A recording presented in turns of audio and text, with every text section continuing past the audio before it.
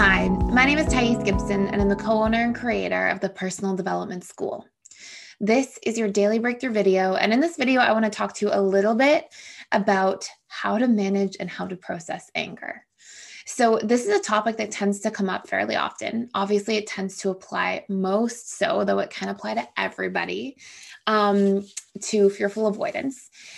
I want to start by saying anger is not healthy or unhealthy. Anger, if anything, is just an emotion like anything else. It's part of our biological feedback mechanism. It's letting us know when something is out of alignment, when something isn't right. And I really want us to be able to differentiate and sort of separate, and this is a good practice overall, to work on practicing telling the difference between anger and the emotion of anger versus the expression of anger as a behavior. So for example, I might feel anger, and that's not a bad thing, right? That's just feedback telling me, oh, maybe a boundary was crossed. I feel betrayed by somebody. Somebody did something inappropriate, whatever it might be. I have the anger. But then the next step or action that I take in terms of what I do with the anger is what becomes healthy or unhealthy. So that could be, then I scream at somebody and throw things and break things. And, that could be like more leaning towards unhealthy, obviously. But if I'm like, okay, let me see what this is all about. What am I upset about? Oh, this boundary was crossed. And then I assertively and respectfully communicate my boundary. Then I've just used anger as what it's meant for. Really important and powerful feedback that can help me recognize when something's out of alignment, take action to resolve a problem. So I really just want to start by saying that. Now, when we go through different experiences, and obviously, like, we have different patterns with anger. So fearful avoidance, for example, tend to bottle stuff up for a long time and then become the volcano that erupts, right? Where they let small boundaries go and be violated. And usually it's because they're out of relationship with their boundaries. And then later on, they hit their breaking point and then they become volatile or angry or frustrated. Anxious, preoccupied can have little bits of anger and protest behaviors. DAs can be really bottled up and eventually they can get angry too, but usually they tend towards being a little bit more conflict avoidant. So we won't see it as often. They have a lot more avoidance strategies in their behaviors, whereas fearful avoidants have a lot more approach oriented strategies.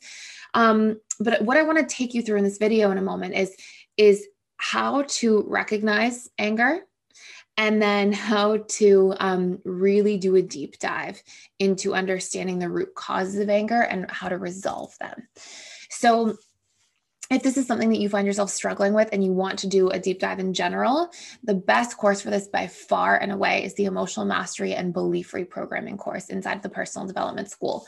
I make this like a sort of prerequisite for everybody. I'm like, always start with that course because it really helps you understand the relationship between your emotions and why you're having them. Emotions are never random. They are always giving us feedback about something. And usually it's actually patterns inside of us, either at the belief level or in our behaviors. For example, I might feel angry pervasively if I am constantly not showing up for my boundaries. And as a byproduct of that, that behavior of not having boundaries, of avoiding setting boundaries, makes me feel maybe walked all over, taken advantage of, and then over time I become angry, right? So all of our emotions are giving us really powerful feedback about internal unmet needs, behaviors that we've used as coping mechanisms that have strong detriments. Like maybe I learned in childhood that setting boundaries only got me punished, so I threw out my boundaries. But then in my adult life, that's a coping mechanism I've learned that now has, really profound downsides.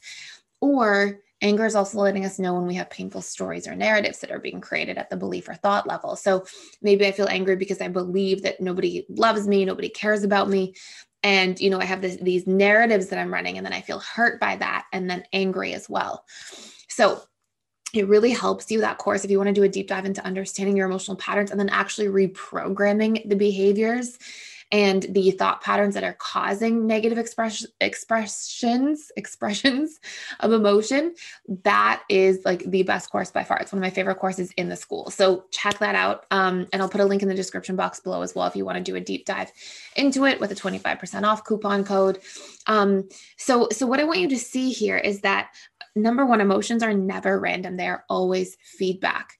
And what they are feedback about is if we have unmet needs, painful behaviors that we're taking part in with strong downsides, or painful thoughts or belief patterns we're running. And it sounds like, oh, all these different things. It's really simple when you break them into 3 categories, which is what that course really teaches you how to do.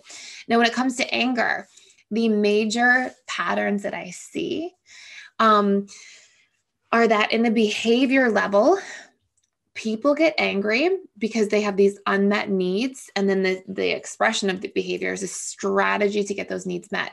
So for example, the patterns I see is people express anger in an unhealthy way when they feel unseen, unheard. Okay. So they're not getting their needs met to feel seen and heard by people around them.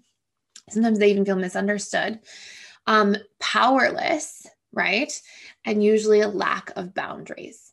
And when we look at this, what does anger do? Well, anger in one fell swoop, it makes you seen and heard, or at least your subconscious mind thinks so, because you get loud and you get big, right? You start waving your arms maybe, or you raise your voice. Those are strategies at a subconscious level to feel seen and heard. And then you're trying to get understood. So you finally dump everything out that you've been keeping in, right? So you're also getting seen and heard, and then your inner world gets understood. And then you take your power back when you're angry, right? And we set a boundary. We what happens when people are angry? Often it pushes somebody else away. It almost like polarizes people, and people step back, or maybe you walk away or the other person walks away. So in one fell swoop, it's like you trying to feel empowered by expressing, fearlessly and loudly, and to get seen, heard, understood, and to set a boundary. And so when we look at these things, anger is such a strong and intense emotion.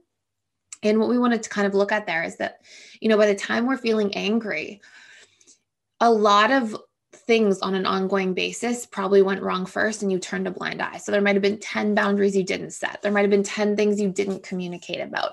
Usually, like by the time we're experiencing anger, because it's so intense, usually the amount of stuff it's letting us know that is out of alignment is a lot more, right? It's like if you just had one little thing go wrong, you might feel just a little bit of anger, and that might come out of just as assertiveness. Or directness in your communication. But by the time there's been a lot of stuff and anger is expressed in an unhealthy manner, there's usually this pent up lack of resolution of many different things that it's calling your attention towards. So anger is your friend.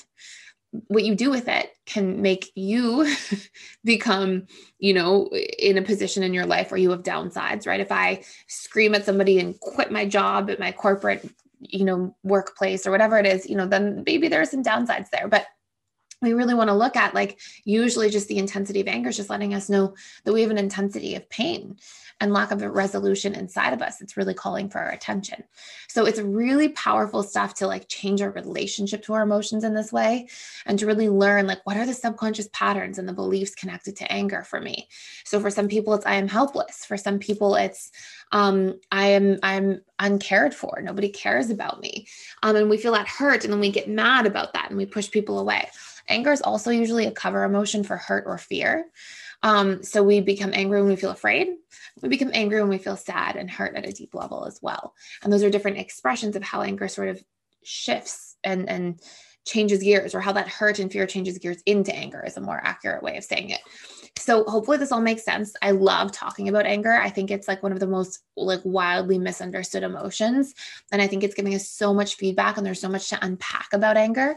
And again, if you want to do a deeper dive, the Emotional Mastery and Belief Reprogramming course inside PDS is like the best course for this. It teaches you how to reprogram behaviors, belief patterns, thought patterns, do exposure response work around reconnecting to emotions, all these different things. So you can always check that out. Hopefully this all makes so much sense. Thank you for being here. Please like, share, and subscribe to this channel. It's, I would really appreciate if you do. And I will see you in the next video.